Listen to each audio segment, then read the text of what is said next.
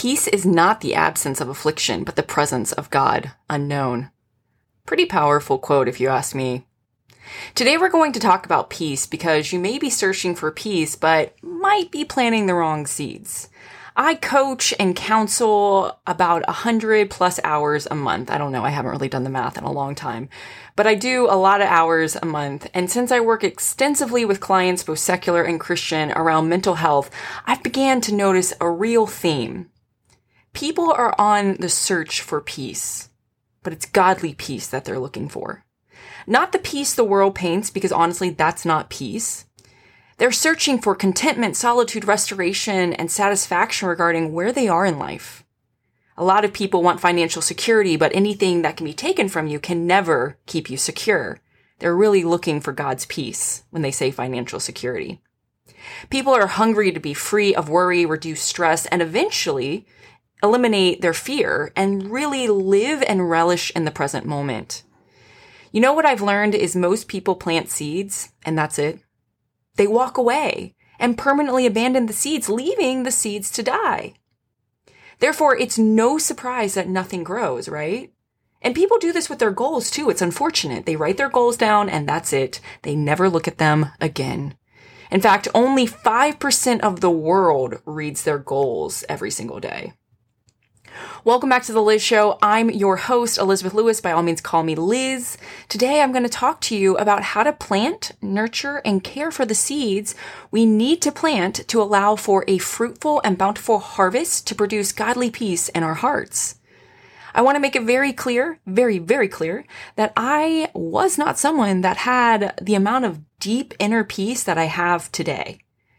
I went through a lot of suffering with God to learn how to have this peace. And so I hope my experience and my wisdom can help you get there a little bit faster. Before my peace seeds grew, I was someone who focused on the future or the past. I did not live in the present.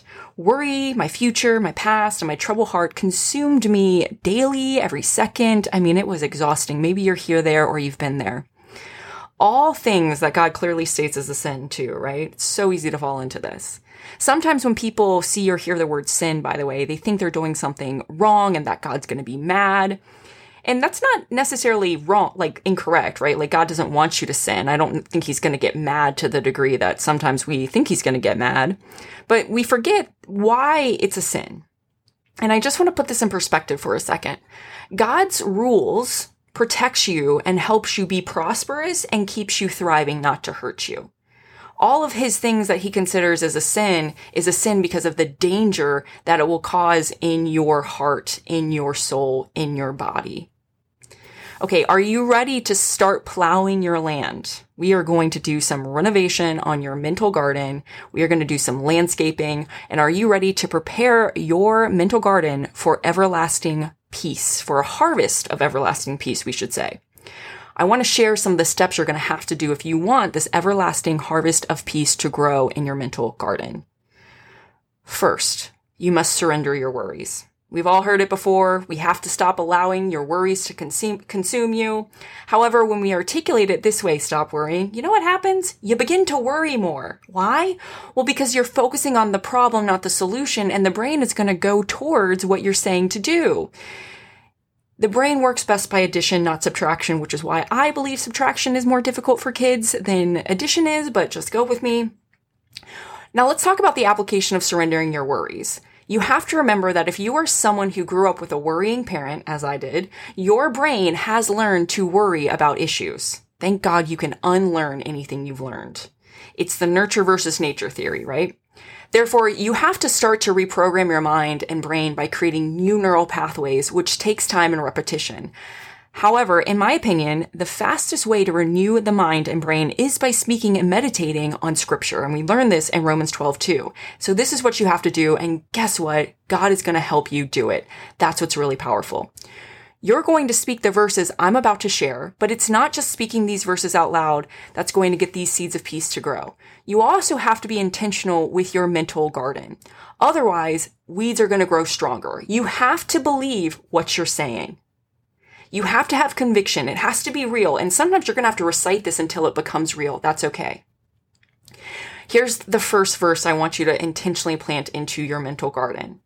Do not let your hearts be troubled. Instead, cast all your cares onto him because he cares for you. You could say it this way. I refuse to let my heart be troubled. Instead, I cast all of my cares onto my Father because he loves me so much.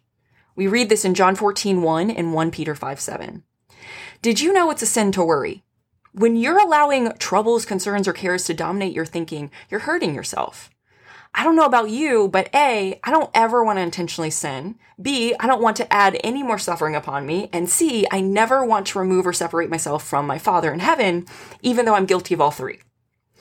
The Holy Spirit convicted me a long time ago about the dangers of worrying and fear and how they're sins. I think it was back in like 2018. I was going through some weird health problems back then. But believe it or not, we do have the power to live without worry. And you can start to reduce your relationship with worry today if you commit to it. And there can be a day that comes where your worries become more fleeting than to the degree that they are now. Remember, first we believe, then we see. We walk by faith as believers. We do not walk by sight. So I want to share some of the steps. First, it's not just about saying the words, as I've said. You have to also believe it, which means you need to visualize in your imagination, untangling your heart and sending your cares to God. I sometimes imagine myself sending God my cares, worries, and concerns the same way I would utilize the drive-thru at the bank. I open the box where you would put your money or your check or whatever. And instead of putting that, I place my worries, concerns, and cares into that box. And then I put it back in that little vacuum thing. I give it a little nudge and it gets sucked up to God. Next, I imagine God receiving those cares. So you need to imagine God receiving those cares too. When God gets my cares, I imagine that he tells me, thank you, my child. Now go live, love, and be. I have these. I need you to just trust and rest in me while my perfect timing comes to fruition. Praise me, worship me, and thank me.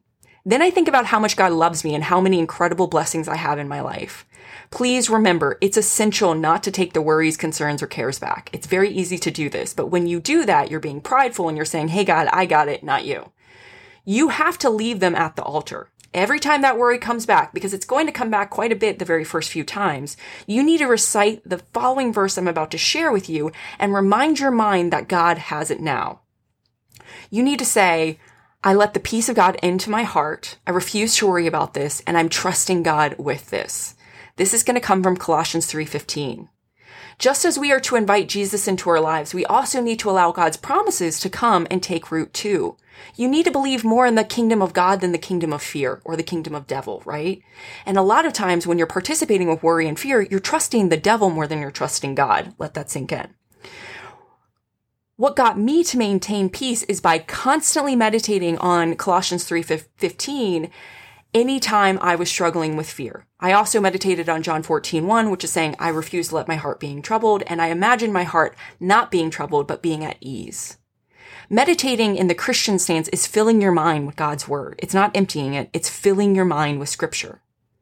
So again, I say I refuse to worry about anything, and instead I allow the peace of God into my heart. That could be a combination of John 14:1 and Colossians 3:15. What's the application of allowing the peace of God into your heart? Well, I want to share. When you are reciting this, you want to also activate your imagination. This is so powerful. Let me share what I do. I imagine my arms crossed or an X is in front of my heart, blocking the worry gremlin from entering. Think of a castle with a deep moat and a drawbridge, right? Have that drawbridge up so nobody can come in.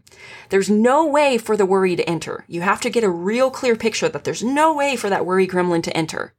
Another visual that might help is imagine a young child clamping his or her lips down, crossing his or her arms, and shaking his head with persistence because he or she is refusing to eat that vegetable or take that medicine. Think of a toddler. You have to commit to the fact worrying is not coming in, and that's the key. You've got to commit to not letting worry come in. You've got to commit to peace. You are only welcoming peace. The next thing you do is you imagine God's peace is captivating and engulfing you. It's almost like God's peace zaps any worries that tries to come in as well, right? Like imagine one of those like insect zappers.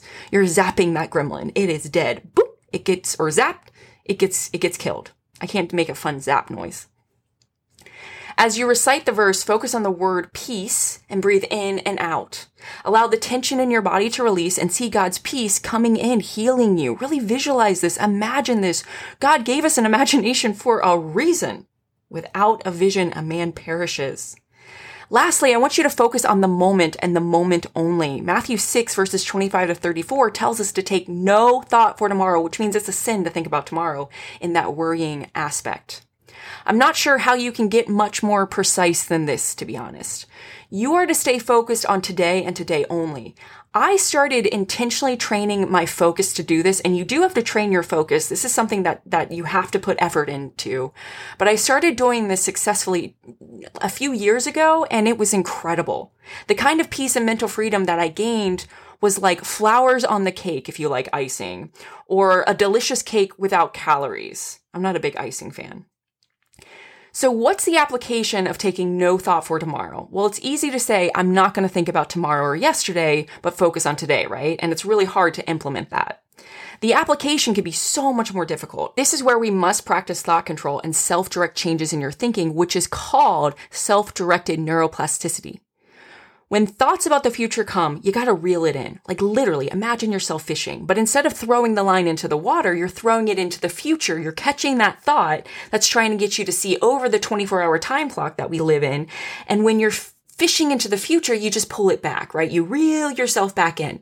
The next thing I want you to do is say, whoops, I was thinking about the future intensely again, Father. This is called a popcorn prayer. Father, please forgive me. I am not even promised tomorrow. I wonder what beauty I am missing right now. Help me redirect my focus to the right now. The third thing you want to do is focus on nature. Focus on something that's going to get your immediate attention back to the present moment. Really leverage your senses.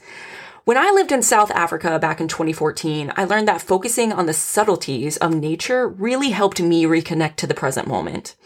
I like to pay attention to the wind that is going through the grass, or maybe the noise that a bee is making as it's flying by me.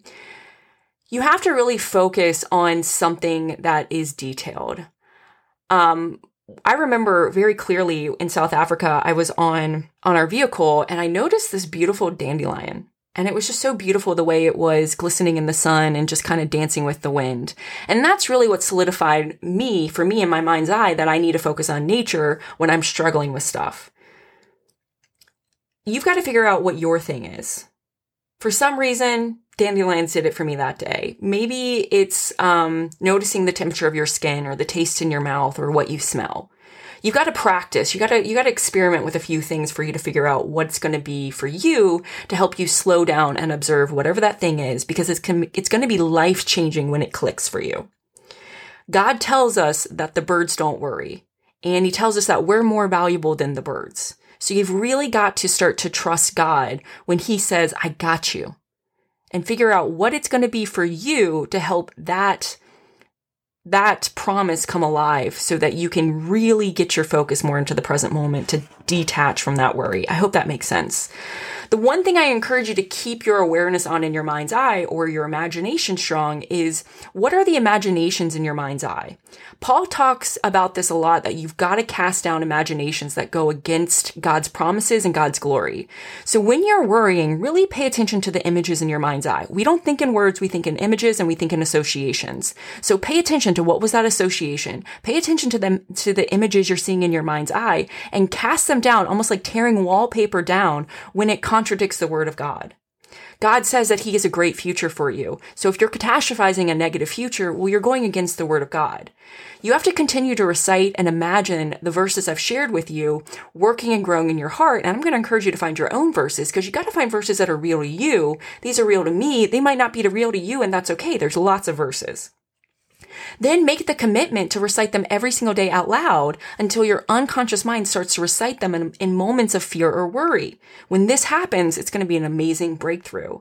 When your seeds of peace start to grow, I promise you it's going to be so much easier to walk in faith and trust the Godhead, the Father, the Son, and the Holy Spirit.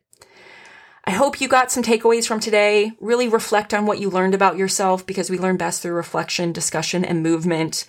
I ask that you share this episode to one person who needs it, and please write a review on Apple Podcasts or whichever platform you are listening to, because it helps my show get more listeners. It helps it just get more attention, I guess we could say. And that allows me to spread the word of God a little bit more. And I can't do it without your help. So I do ask for a review. Be honest. You won't hurt my feelings. Let's pray. Father God, thank you so much for this day. Thank you so much for pulling out the weeds that are choking out the seeds of peace. As we plant these seeds of peace into our hearts, we just ask that you grow them, you nourish them, and you teach us how to be good gardeners and stewards of them. Help us to trust more in your word and less into the world's word. In Jesus' name, amen.